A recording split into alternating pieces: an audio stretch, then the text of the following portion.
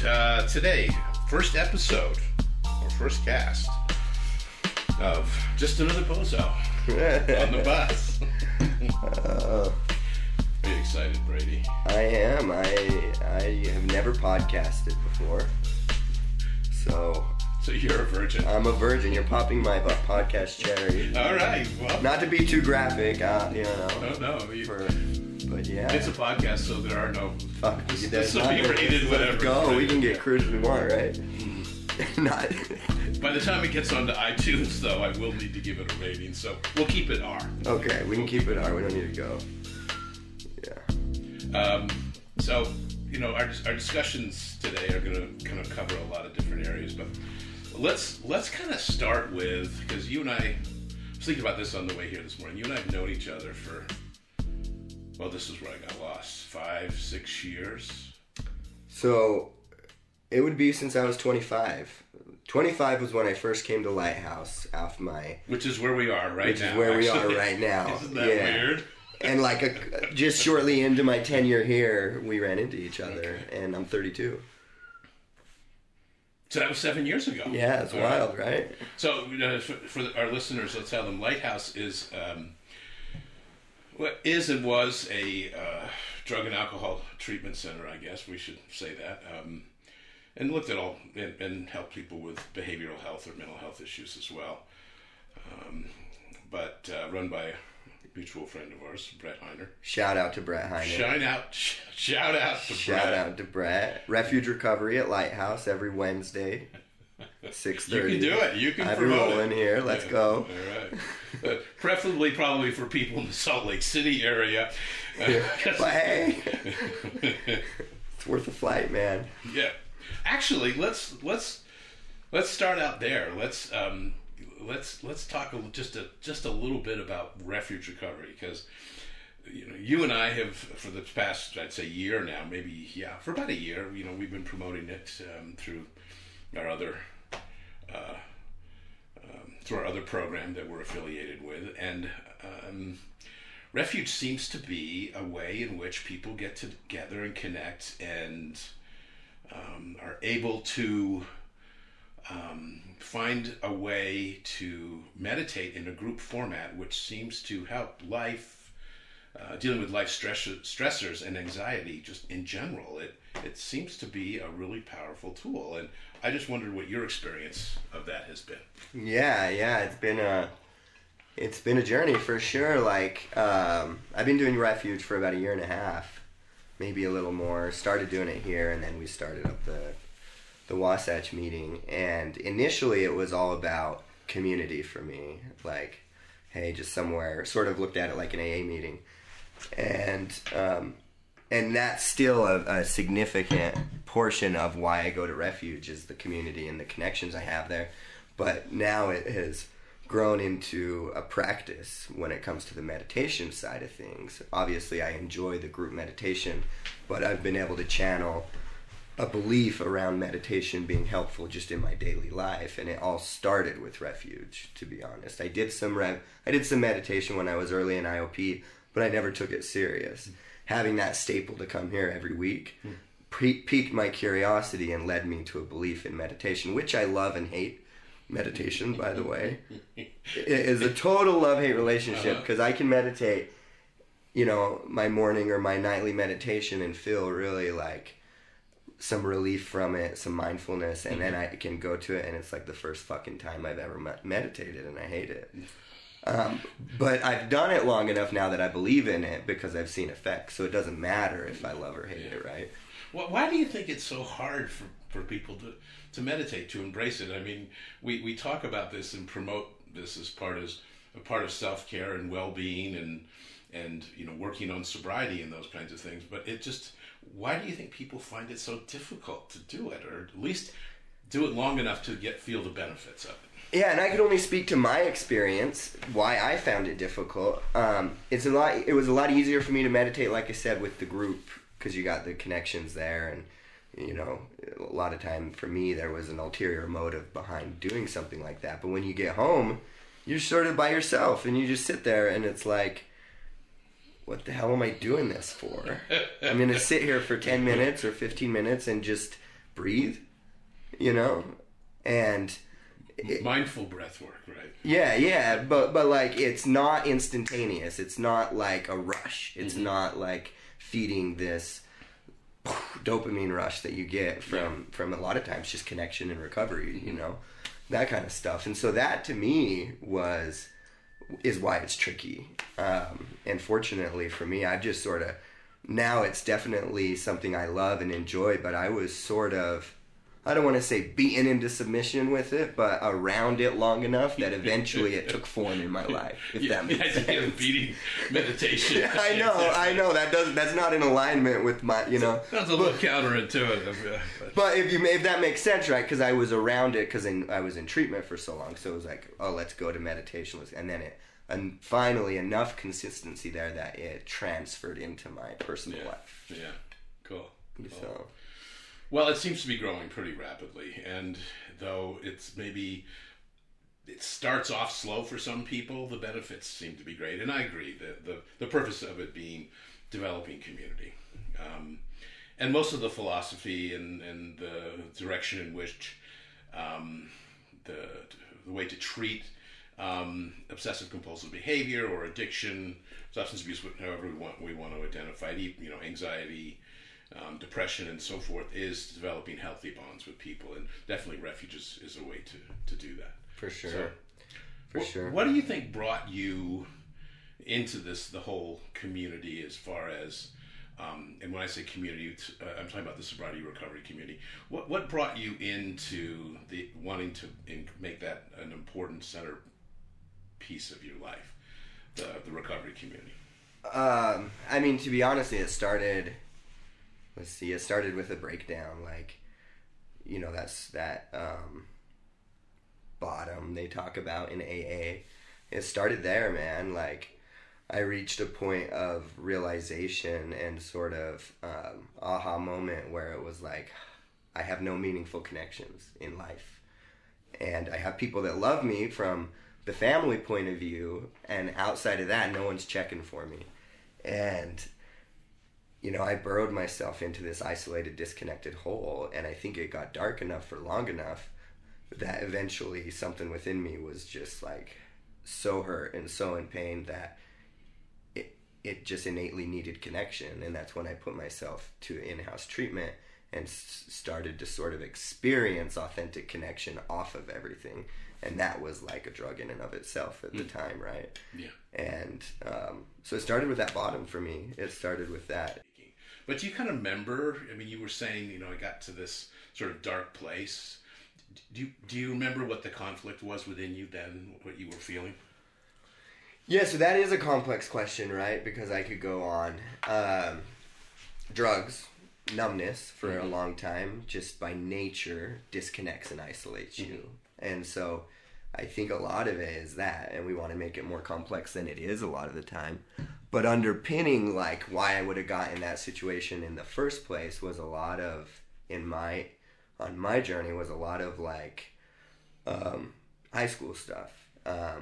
Stuff where I learned to put on a mask and pretend because I didn't feel like I belonged. There was some quote-unquote trauma in high school, in losing some friends and sort of some bully-esque type situations that made me feel like I was not enough and I was incomplete, and that drove the drug use, which drove the disconnection and the isolation.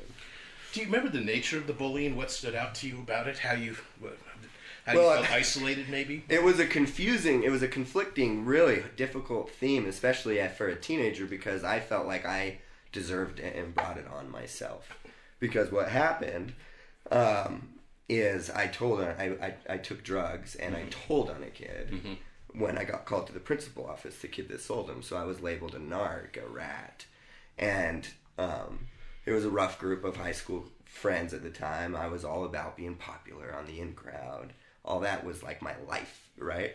That's all I cared about. And it was overnight where all of that was flipped on its ear.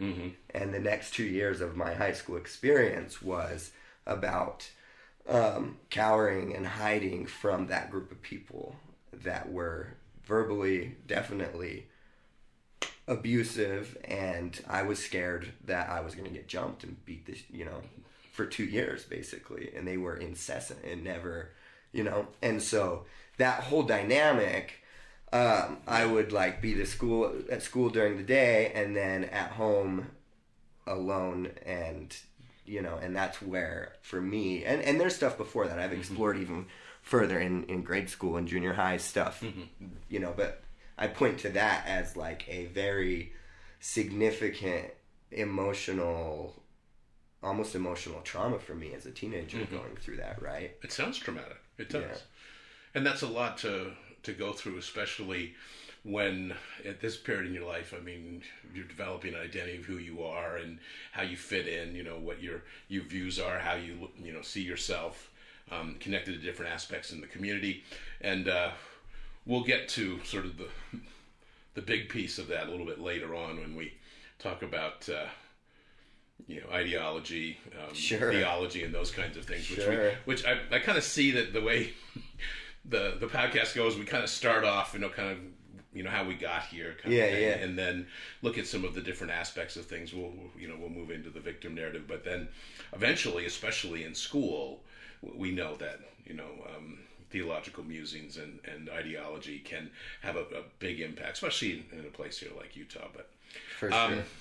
This idea, the development I wanted to move into was of sort of feeling like a victim, and when we're bullied, especially in those developmental years, it's hard not to feel like a victim.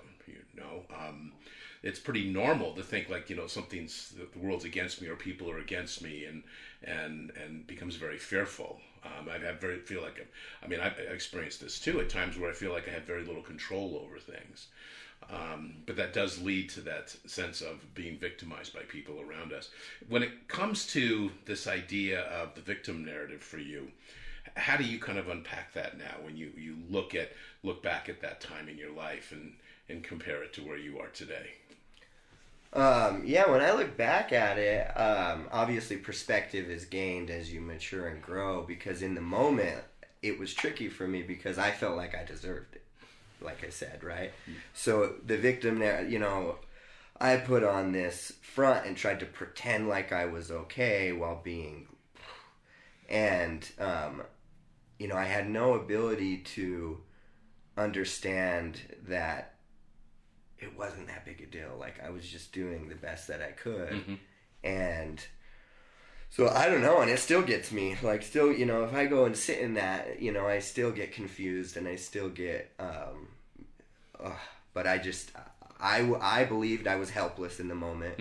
I believed that there was nothing I could do to make things better.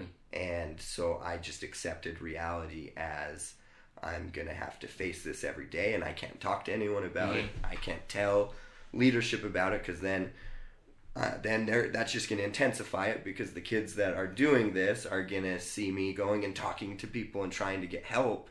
And so I was just convinced that I had to just carry that burden and grit my teeth and get through it, without understanding that there were outlets I could have reached out to for help and support through that. And so I was just a victim to the anxiety, like confusion, and not being in a place where I felt comfortable to reach out for help. Where do you think that sort of, where do you think the idea of I'm not able to reach out for help, or I can't reach out for help, do you have an idea of where that came from? I don't know. I've always been a black and white thinker, always, and so, I don't know. Good question. I think a lot of it goes to just being instilled with like the seeing the world in black and white terms and not understanding it's a nuanced world out there, and there's not the gray area is really where we live. And so when I get in my head like this is how it's supposed to be, I had no ability to think outside of that box. And so I don't know if that makes sense, but no, it makes a lot of sense actually. So how did you, at this point, and this is probably a moment to look at, well, how did my family hold this for me? Because they knew what was going on, I'm going to guess. So they did, but they didn't. They definitely knew, but I think for them it was also one of those things like walking on eggshells, because they loved and cared for me, but it's a high school kid who's acting like he's okay and pretending like everything's okay when he comes home. I don't know that they knew the intensity of it when I was like in classes or in the hallway and stuff like that. But I know they knew I was in pain, and and we tried to have conversations about it, and I was not open to it. I'm okay. Nothing's wrong. Don't talk. It made me feel so shameful in that time period that to even acknowledge, I was in so much denial that the fact I was this kid who ratted, I was in denial that even happened. So it was like I pushed it to the side because it was too big for me to cope with. And then the family dynamics didn't help, because as this was happening, I didn't get hardcore into like hard drugs, but I continued to smoke weed and drink, and my parents would occasionally find shit hidden in my room. And then they'd have to come home. We'd have to have that conversation, all while you know what I mean? And I was definitely smoking weed and drinking to try to escape the reality of what my high school experience had become in that moment, right? But it sounds amazing when you look back and see how an experience like this becomes so pivotal in our development, especially at those ages where we are trying to figure out who we are. And somehow it feels like I think everyone has these moments. I mean, well, most people do, maybe, where there's a sense or a feeling like kind of getting off track of maybe a direction and with a certain momentum that we were going, and then you call it a traumatic event, or a socially destructive event in our life where we felt some alienation and disconnection from a community. And then all of a sudden that leads to creating a certain amount of awkwardness and lack of understanding of who we are all of a sudden, because a lot of identification, especially for adolescents and young adults, is how do we find ourselves a lot on how we connect to people and how we nurture and build those relationships. And I can only imagine what it was like to have that begin to seem to disintegrate for you. Totally. Yeah, for sure. And then there's still more, always. I think there probably always will be. I used to, as an adult, be embarrassed to look back at that time period and explore what was happening for me in it. But today, I understand like that's part of self-discovery and like taking a look at that. And so it's been really helpful just to understand like deeper dive into that and stuff before that. It's funny, through therapy and through treatment stuff, I've identified stuff before it all went left in high school that was tough, and like makes sense why it creates these stories and these identities, narratives that are not necessarily who you are, but that you pick up at such a young age and roll with for. And one of the things that's interesting too is with age, comes slightly different perspectives, and we get to look back at our past and say, the person I was at 10 and 15 and 20 is not the person I am today. But there's definitely aspects of that person, of like Paul when I was 10 or 15 or 20, that I carried through to today, and events and experiences that have shaped that. And it's okay to go back and look at that and kind of wonder, whether it was really true. And we've talked about this, we kind of create these narratives and these stories, and we just tell them to ourselves for so long, and we think they're true, and we get so used to telling them, and we've told them over and over again for so long that we think it's reality, and then we don't even understand that it's a story that we're telling. For sure. Yeah. And for me, it was vital, right? I mean, I can only speak to my experience with it, and I would think it would be helpful for anyone out there. But going back and like giving some weight and some thought to the shit that happened back then, and understand how I'm still attached to those stories and that identity, is. it's funny to be as an adult, but in denial about shit that you went through as a kid still. Like, it feels like that's wrong. But I think without uncovering it, one of my favorite rappers. Yeah, I would do it, man. Let's hear it. He has a line that says, "You can't heal what you never reveal." Right. Which is just perfect, right? To me, like. And who said this? Jay-Z. Oh, I didn't even say Jay-Z. 444. Yeah. And you can't heal what you never reveal. And it's like, well, if I just buried that stuff as a kid, and it was traumatizing or it was harmful in some way, and then I never talk about it, like, I've never really healed that wound. Yeah. And that goes for everything. And so, that's been cool, and that's been and one of the most powerful things in doing that, and the things in recovery that you talk about in your book a lot, is sitting in the driver's seat of reauthoring my story, having the ability to reauthor it, which is like one of probably the most powerful things that I take away in treatment, so far for me. Well, we wrote it, so we have to rewrite it, of course. That comes down to sometimes you get locked in this mindset that like you can't rewrite it. You don't have the ability to do that, but that's bullshit. Yeah. Which gets to the point of that idea: do we always really have a choice? I mean, this is, if you look at it from the behaviorist model, behavior is predetermined and planned, and the whole idea sometimes of free will has been questioned. Going back decades into Skinner and things like this, where we're just we're just being shot out of an arrow, and our direction's predetermined for a lot of people based upon certain experiences and things that we've been taught. That whole concept nowadays has kind of faded away, the behaviorist model of things. And we're much more into a place of realizing that the stories and the narratives that we create at any time in our life can be rewritten, reauthored. And it's really up to us. And it's not like this is impossible to do, but in the moment, especially if we feel victimized by our past, it can often seem like that's an impossible task to take on. Yeah. So when in your experience, as you've been going through this process, beginning to rewrite, or actually not beginning to, but been rewriting a lot of your past and narratives, what do you find the most challenging about that? I'm curious.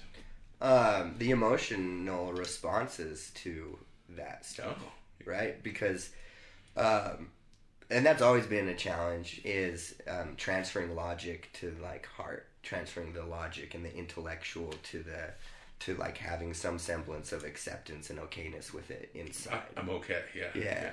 And so that's the hardest part, because I can look at my history and I can say, oh, well, let's redefine this, let's reauthor how that looks, but then I get triggered by reading an article or an social interaction with a friend that drums up that history, and it's like, fuck, that's still a part of me. And so it's not as simple as just saying, I'm going to reauthor. It's not like writing a book down, right? It has to become... A little bit maybe, but yes, no, it's not quite the same. You're right. It's not quite the same, because you have to emotionally rewrite it. And that's where I'm still definitely at in the part. But that's the part that can be frustrating, for me, is that sometimes, those triggers that take you back and put you in the position that you were when you were younger that caused you some of this pain or whatnot, and you're like, I thought I worked through this. That's the most challenging for me. Well, I wonder too the correlation, or maybe the association that happens, especially when we look at events of the past, that if there's sort of this shame, bubble over those events. If there's the story and it leads to that feeling of shame, which is that really toxic part of our narrative that speaks to that there's something wrong with me, that I'm a bad person, that I'm a mistake, and guilt being the simple part of that, the untoxic or the accountable human part of it. Yeah, I'm human. I make mistakes. I sometimes make bad choices. But again, this all comes back to the ability. I'm human. I have the ability to make choices, And do I punish myself for those choices and think that something's wrong with me, which is the shame side, or do I learn from that? And this is maybe one of the most important aspects of, especially going back and looking at rewriting a narrative. Is it that I go back, and I'm asking you, how you look at this? Do I go back, in my experience, and rewrite it, and from a place more of accountability, which means that it's not based upon shame of that I'm a bad person, but I made a bad choice or I made some mistakes at this point in my life, especially in developmental years. I mean, if we're kind of attached and caught up and feel almost shackled to a destructive story about ourselves that has us feeling bad about who we are, moving through that and rewriting that seems to be like almost essential to going on with life and finding some sense of balance and wholeheartedness. You know? Yeah, a lot. So a lot there. Yeah, I was trying to follow. You know. A free association. So yeah, that's what I love. And so let's just take this part. Historically speaking, transforming shame, because that's really what that was about. How do you find yourself able to kind of step through this, even though sometimes it gets a bit toxic? I mean, you know, in that Brene Brown talk that everyone's listened to about shame, she talks, the Jungian therapists or analysts say that shame is the swampland of the soul, right? And that, when we look back over our history, we kind of feel that toxicity associated with that.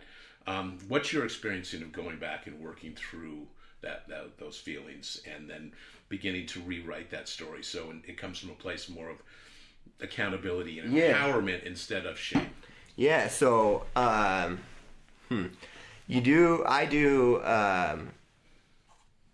You mentioned vulnerability, and it's sometimes feels like it's hard to understand sometimes vulnerability. You and I have that thing, talked right? about it, but Brene Brown. I love Brene Brown stuff too.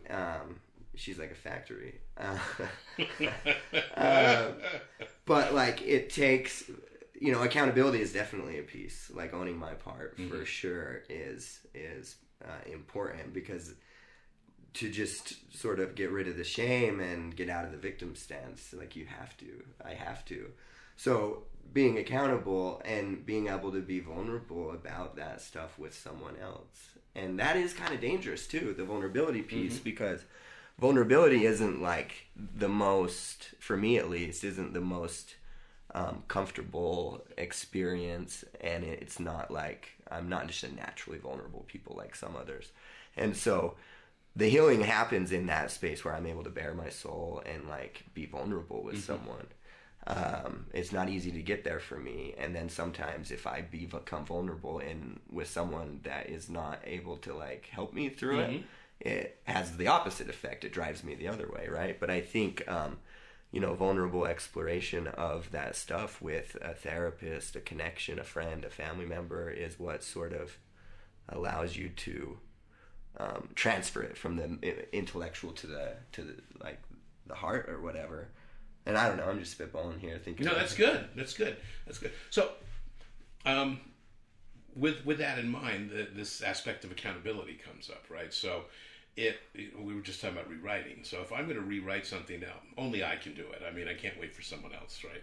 This whole idea of, which takes us into the area of relationships too. So, we talk about community connection. We also talk about relationships, and as we've seen over the past few weeks in some of the groups we've been in, noticing how whenever we look outside of ourselves for someone to validate that we're okay, we kind of end up setting ourselves up for the big tumble at some point, right? Oh yeah. I mean, this is romantic love 101, and I don't mean it from the sense of that it's a bad thing. It's just about being able to find balance. And my whole premise right now is learning how to live wholeheartedly, which means I can live with a heart that's open and vulnerable, but I also am not reliant on someone else to make sure that that's happening. That love and happiness and contentment are an inside job. It's about me. So which seems like how you would think normally, but is so opposite to how we tend to do it. We tend to, at least in, sure.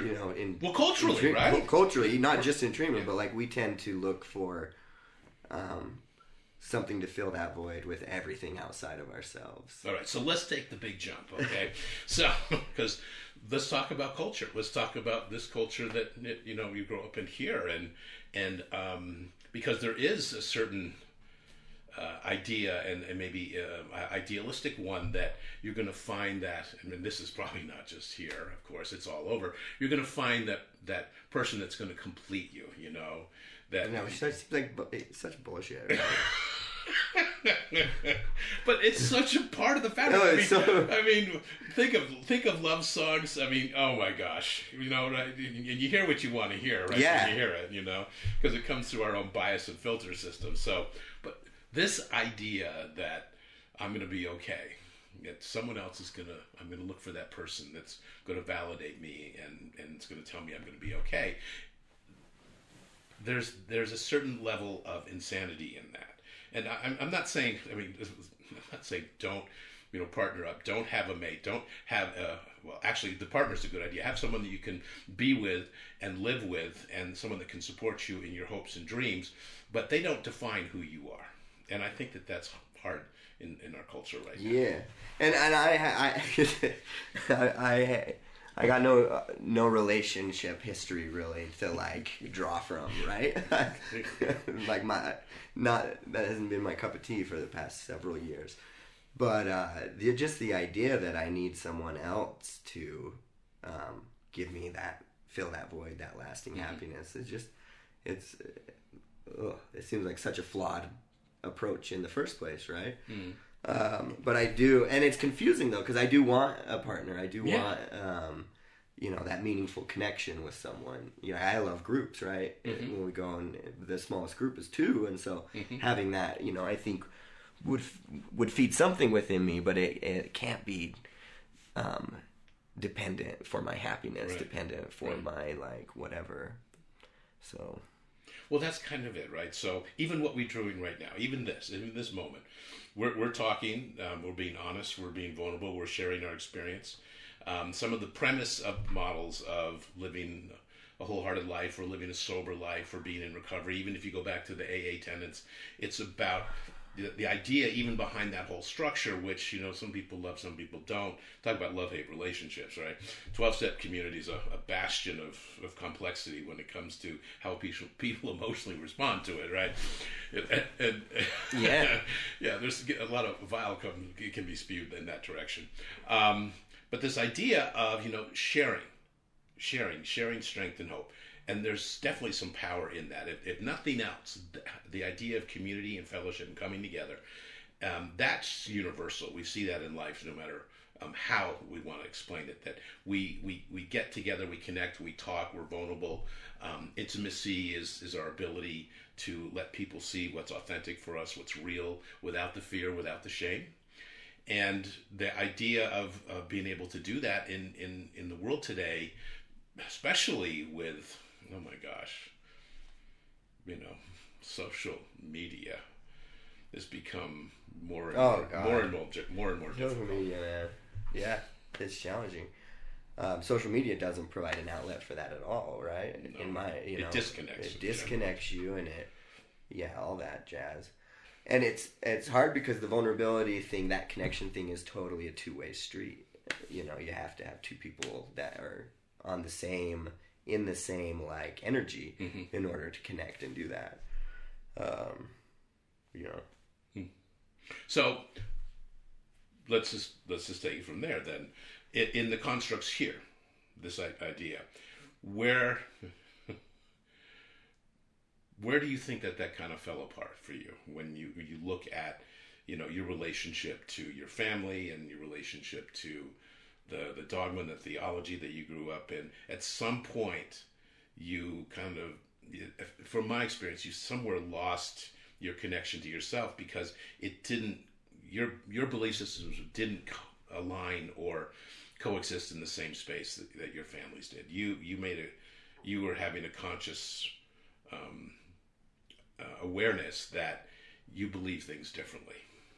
And that can really cause some internal conflict and feed shame too. Some internal conflict. Oh yeah. I mean, that's so complex with the history of, when you talk about religion and that kind of thing. And it is a touchy subject too, because it's complex for them as well. And I don't know, man, like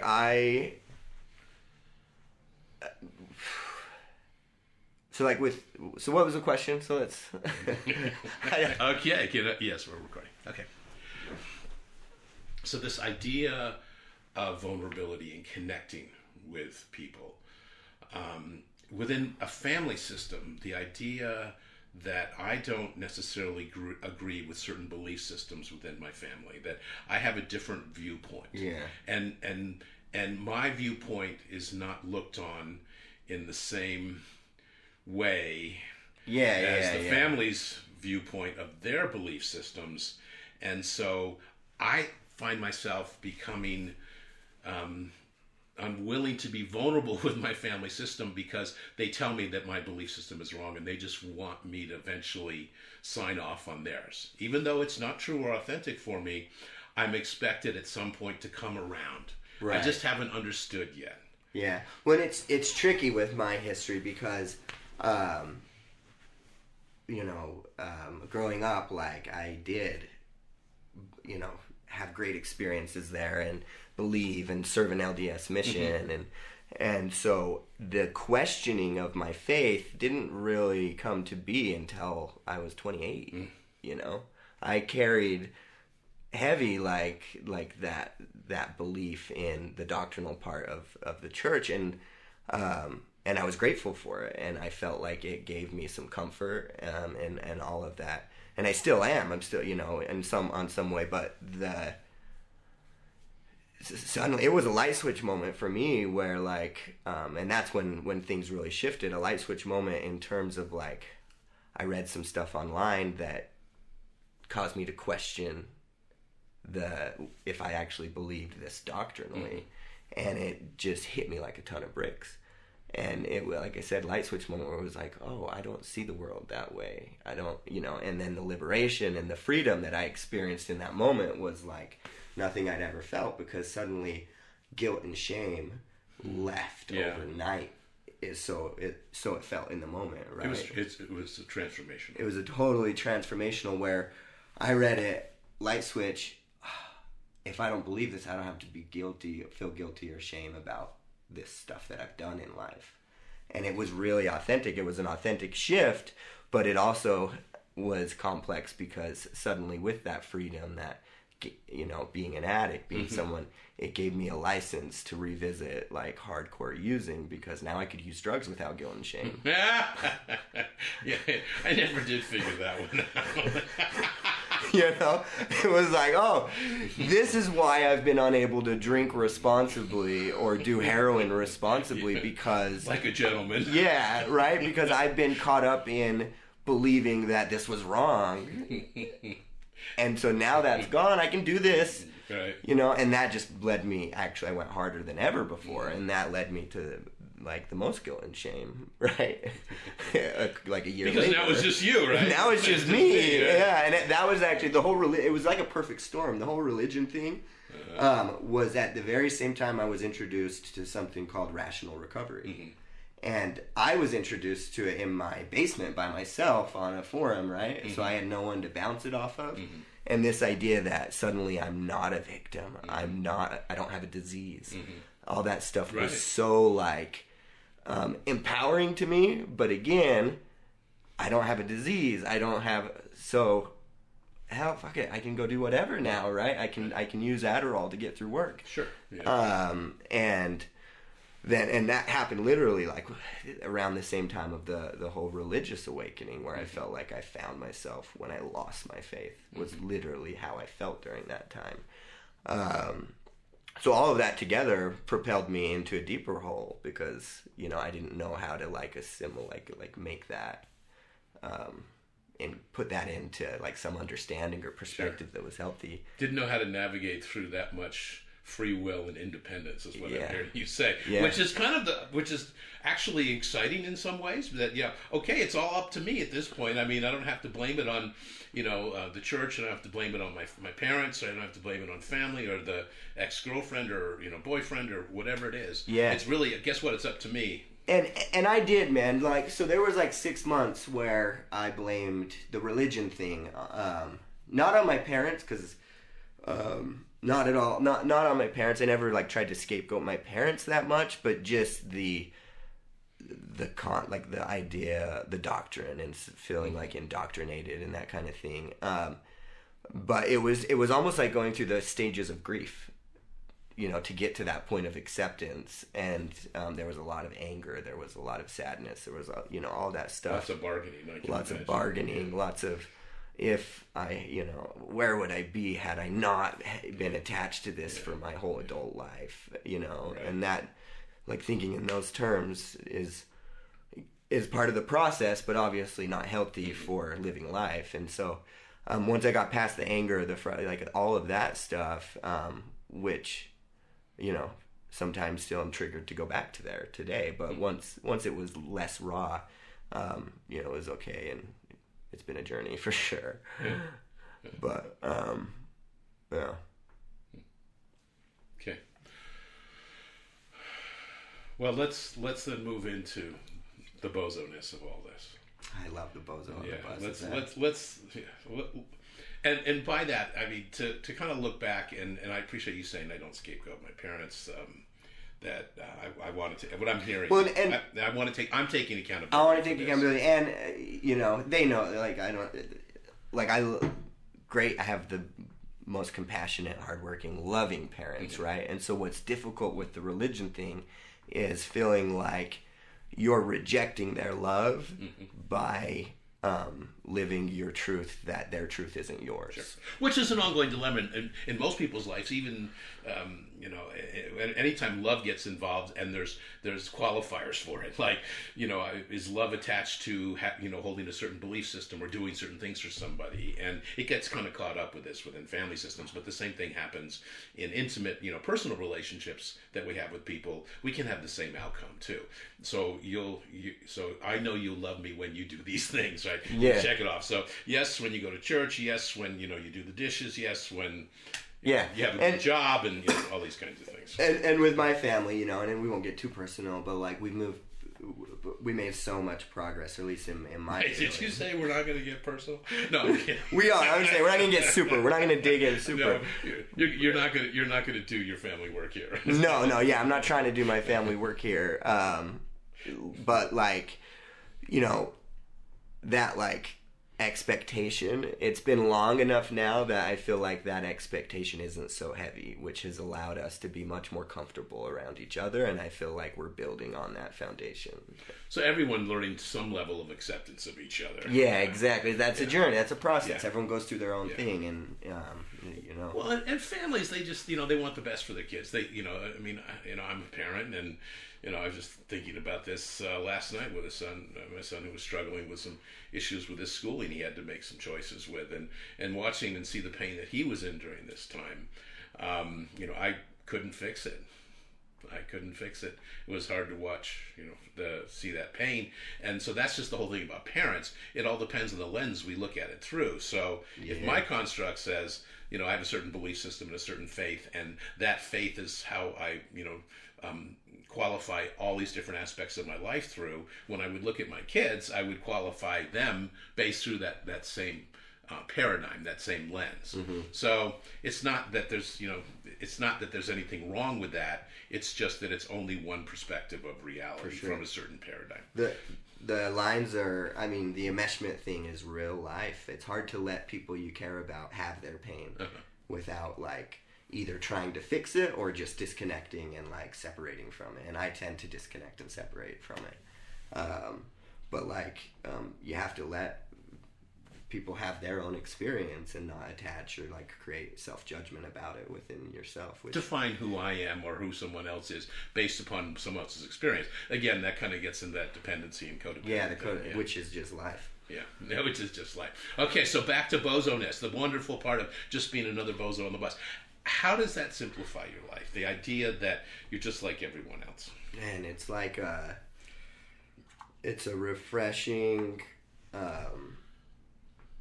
perspective that makes me not the center of the world. You know, like ego. The whole ego conversation is ego is like such a destructive force. An unchecked ego is such a destructive force, and the ego tells me that I'm different. It tells me that I'm better than, or even less than, or whatever. Like, you know, all of that. And you know, I'm just another bozo on the bus. It just puts into perspective that we're all having the, you know, we're like the human, we're all unique, we're all special, right? But at the same time, we're all having the same human experience on some level and wanting the same things. So just another bozo on the bus, it's just nice to get me out of my own way and to sort of put my ego in check and connect with others. Yeah, it can simplify some things. It just that statement, I really like it. It's funny because it's funny, right? Yeah, it's kind of clownish. Yeah. Well, and I'm the first to admit I'm a friggin' clown all the time. I mean, not all the time, but there's just plenty of times I just make a fool of myself. And can I accept that? Can I accept and have and see that that's just part of being human? That I'm just like everyone else. It's the idea. It comes to what you said about ego, when all of a sudden the idea of entitlement comes in, and how I should have a different set of rules. Yeah. You know, and that's, if there's, you know, again, that leads to discrimination. It leads to tribalism, bias, prejudice, bigotry. All of these things come from that. And the one thing that I think for anyone who's trying to live a better life, well, more wholeheartedly, or to find balance, and whether it be, you know, through, you know, some mental health issues or addiction issues, you know, is trying to find some sense of balance and stability, homeostasis, where I'm okay, I'm going to be okay. And saying, you know, if I'm just another bozo bus, I'm just like everyone else, I got my shit. Yeah. Well, part of it is the humor in it. They just like the bozo, like humor is like a great Humor's way. important. It's so important, Yeah. right? Like it's definitely a way to grow and heal, like, and just have fun, like having fun, smiling. But like we take ourselves so serious. We take ourselves and our, like I said, the world. I'm the center of the universe type thing. Like, no, you're not. You know, and yeah, getting out of that, like, blowing everything up and catastrophizing is huge, and I love that, you know, just another bozo on the bus. And the entitlement thing, man, oh, fuck, entitlement, you know, it was like, when I went to Bali, that was when I realized how entitled I was as just an American, like, oh, you the know, American just blow it out, yes. You know, bring it out to just the whole, like, you know. What did you notice? Yeah. I just that I was owed something. You know, the bathroom, it doesn't work like toilets in the U.S. What the hell? This is wrong. I want an American toilet. Yeah, I want, you know, and then also when you're seeing people that have so little, it's sort of shocking into you, like, holy shit, like, first world problems, we say that all the time, but here I'm experiencing and seeing this on a level that's making me take account of, like, my entitlement and just how blessed and how much we have here just by being here, with not just by the fact you're born here, you know. So that was crazy, for sure. Well, that's true. Up to certain things, you can be born here but still not have the same rights. Well, right. I know, but still, like, I don't mean to get too political, but yeah, I'm talking about DACA. So for me, right? But that's it, right? Just being born into what I was born into. Yeah. So, you know, and you know no different. You know, it's all relative to what you experience, and so exactly. Like growing up, you get told about poverty, you get told about that kind of stuff, but you don't experience it, and so experiencing it is crazy. All right, you're Your pearls of wisdom. Do you have a pearls of wisdom that you like to live by right now? Oh God, I don't know, man. Someone said that I was talking. So I heard this from someone. If you want things you've never done, or if you want things you've never had, you have to do things you've never done before. Okay. What does that mean to you? Getting out of your comfort zone, and being curious about how to grow and progress. And for me lately, it's been a number of things. One, really, is exercise. Has been huge. Wow. Hugely. What are you doing? What's your routine like? I run. So I've signed up for a half marathon. I'm running on. I guess if I speak it onto this podcast, it'll hold me really accountable. Yeah, there you go. Right? But I'm paid, so yeah. So I started running a couple months ago, and it's been crazy. Like it took me 2 miles. It took me 25 minutes to do 2 miles, and now I did 8 miles in 65 minutes the other day over a 2.5 month span, right? Which. Isn't that remarkable? It's crazy, right? The human body is insane, and the mind, right? Because this is, and it's part of wanting to do things you've never had. You got to do things you've never done. I've tried to quit smoking so many times, and I still haven't quit. Mm-hmm. But I thought I'm going to start running and commit myself, sign up for and I'm not going to be able to. And I haven't bought a pack of cigarettes in a couple months. But I smoke individual prime times, right? I'll go buy a single every day, a couple. Prime time. So that was part of the motivation there. It was I have to do something different. I have to approach this different. And so running, and it's gotten a lot easier just by doing it and also by smoking less. When I first went, my lungs, but I smoke so much less now, and then I've put so much effort into it. And running it, exercise, really pushing yourself in exercise gives you a micro experience of being uncomfortable and pushing through that, because I would go 10 minutes and want to cry. I wouldn't even hit the physical wall. I would hit the mental and emotional wall. Oh, wow. So physically you did not, you felt like you had more stamina, and more ability, but emotionally and mentally it was uncomfortable. I didn't like it. You'd start to sweat, and then by pushing through that, then you get the runner's high, right? Mm-hmm. That's well, shit. It's real. It's real. This is like cocaine, man. That was honestly after really experiencing the runner's high, and I could see how people could make that an unhealthy, and so. Yeah, but and the last couple months, that mantra, if you want things you never had and doing you never done, I've been journaling. I've been trying to carry recovery more into my personal life outside of just my groups and stuff. Mm-hmm. And looking at it from that perspective, sometimes I don't want to read and journal, but then the thought comes back to me the consistency and so. That's what I would say. That was great pearls of wisdom. There you have it, folks. I'm telling you, that was beautiful. So if you still just a bozo. Yeah, well, perfect. But that sounds like a great analogy. So a couple more things, and then we'll wrap this up. But what came out of that also was the idea of cross addiction, right? So how easily it is to go from one thing to another. Now, I know you know my view on this. Definitely. Physical activity is a good thing to take up when you're getting away from drugs or alcohol, or some other type of addictive behavior. Physical exercise can be great unless that's your well, I use the term drug or behavior of choice, right? Unless that's your addictive behavior is exercise, then probably it looks to fulfill that in some other way. But what have you noticed in your life when you think of cross addiction? What are the things that you've gone to and not that you do anymore, but what were the ones? No, I still do. Yeah. I think it's a human condition, man. Yeah. Addiction, it's that drive. It's a human condition. Right, it's not. Yeah. It's the drive for whatever. Man, I've cross addicted to Netflix, Hulu. Binge watching TV shows. Yeah.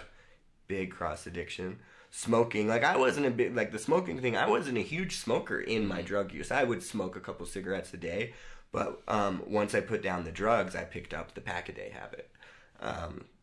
Totally. So that was definitely a cross addiction. You know, and other unsavory things. I see. Well, you don't want to tell us what those things are. Okay. No, I mean, you know, you've got the sex thing, the masturbation, like that stuff is a real conversation. No, it's true. Definitely. Sex is an easy one, so just like romantic love, and you know, I share about that a lot from the aspect of romantic love has the same high as the brain translates romantic love in the same way it lights up when it takes cocaine. The same kind of reaction and the same kind of draw and wanting more in a fixed drum. It's the same too. So that's and as we all know, anyone who's been involved in the sobriety or recovery community at all, that's the number one cause of relapse is romantic love, you know, or sex addiction, you know, and needing, gotta have it kind of thing.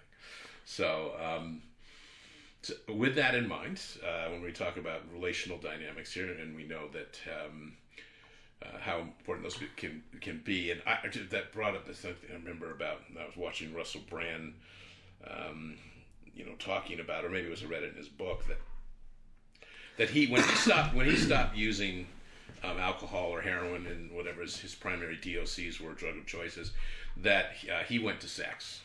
That was definitely an easy outlet for him to go to. But all the same behaviors and everything and the same thinkingers were all surrounding that as they were the use of the drugs. It doesn't change, and this is where drugs often, in alcohol, the substances become the scapegoat, especially in family systems or relationships, that, you know, if they take the drugs away, everything will just be fine. Yeah, right. That's so funny that's such a common thing for families that haven't yet experienced this. Yeah. You know, my family, same thing. I've seen countless others. You know, the family just thinks, well, let's get them into treatment. They'll be fixed. Yeah, we'll fix them. And we'll fix them. Yeah. When it's like, because the family doesn't need fixing. He needs fixing. Yeah. Yeah, right. Yeah, which we know doesn't work, and so we want the families to participate too. So all you families out there, remember our model and our idea here is that addiction is part of this family system itself, and that the person or the identified patient, the IP we sometimes call them, they're a symptom within the family system. Families don't always like to hear this, and I do, as you know, I do a lot of family groups. But with this idea in mind, and that's another conversation we can have.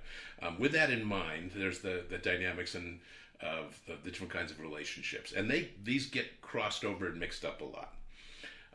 But the idea of where you see yourself, or do you see yourself right now as the fixer or the saboteur, or do you kind of go back and forth from those roles of that dynamic? The fixer being the one that wants to take care of everyone and make everybody okay, you know, the traditional codependent or dependent dynamic in a relationship. Yeah. The saboteur being the one that, you know, has a certain more narcissistic, you know, the more formal role of the addict, you know.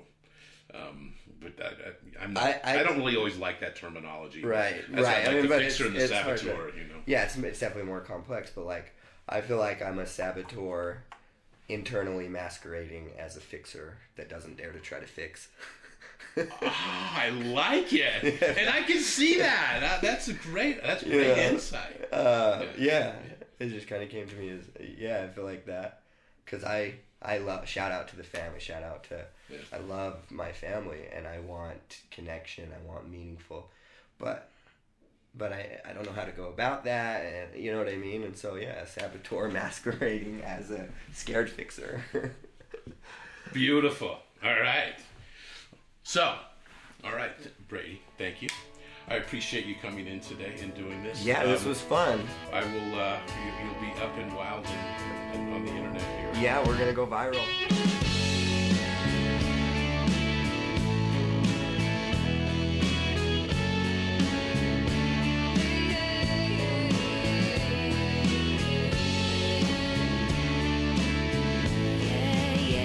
What if God was one of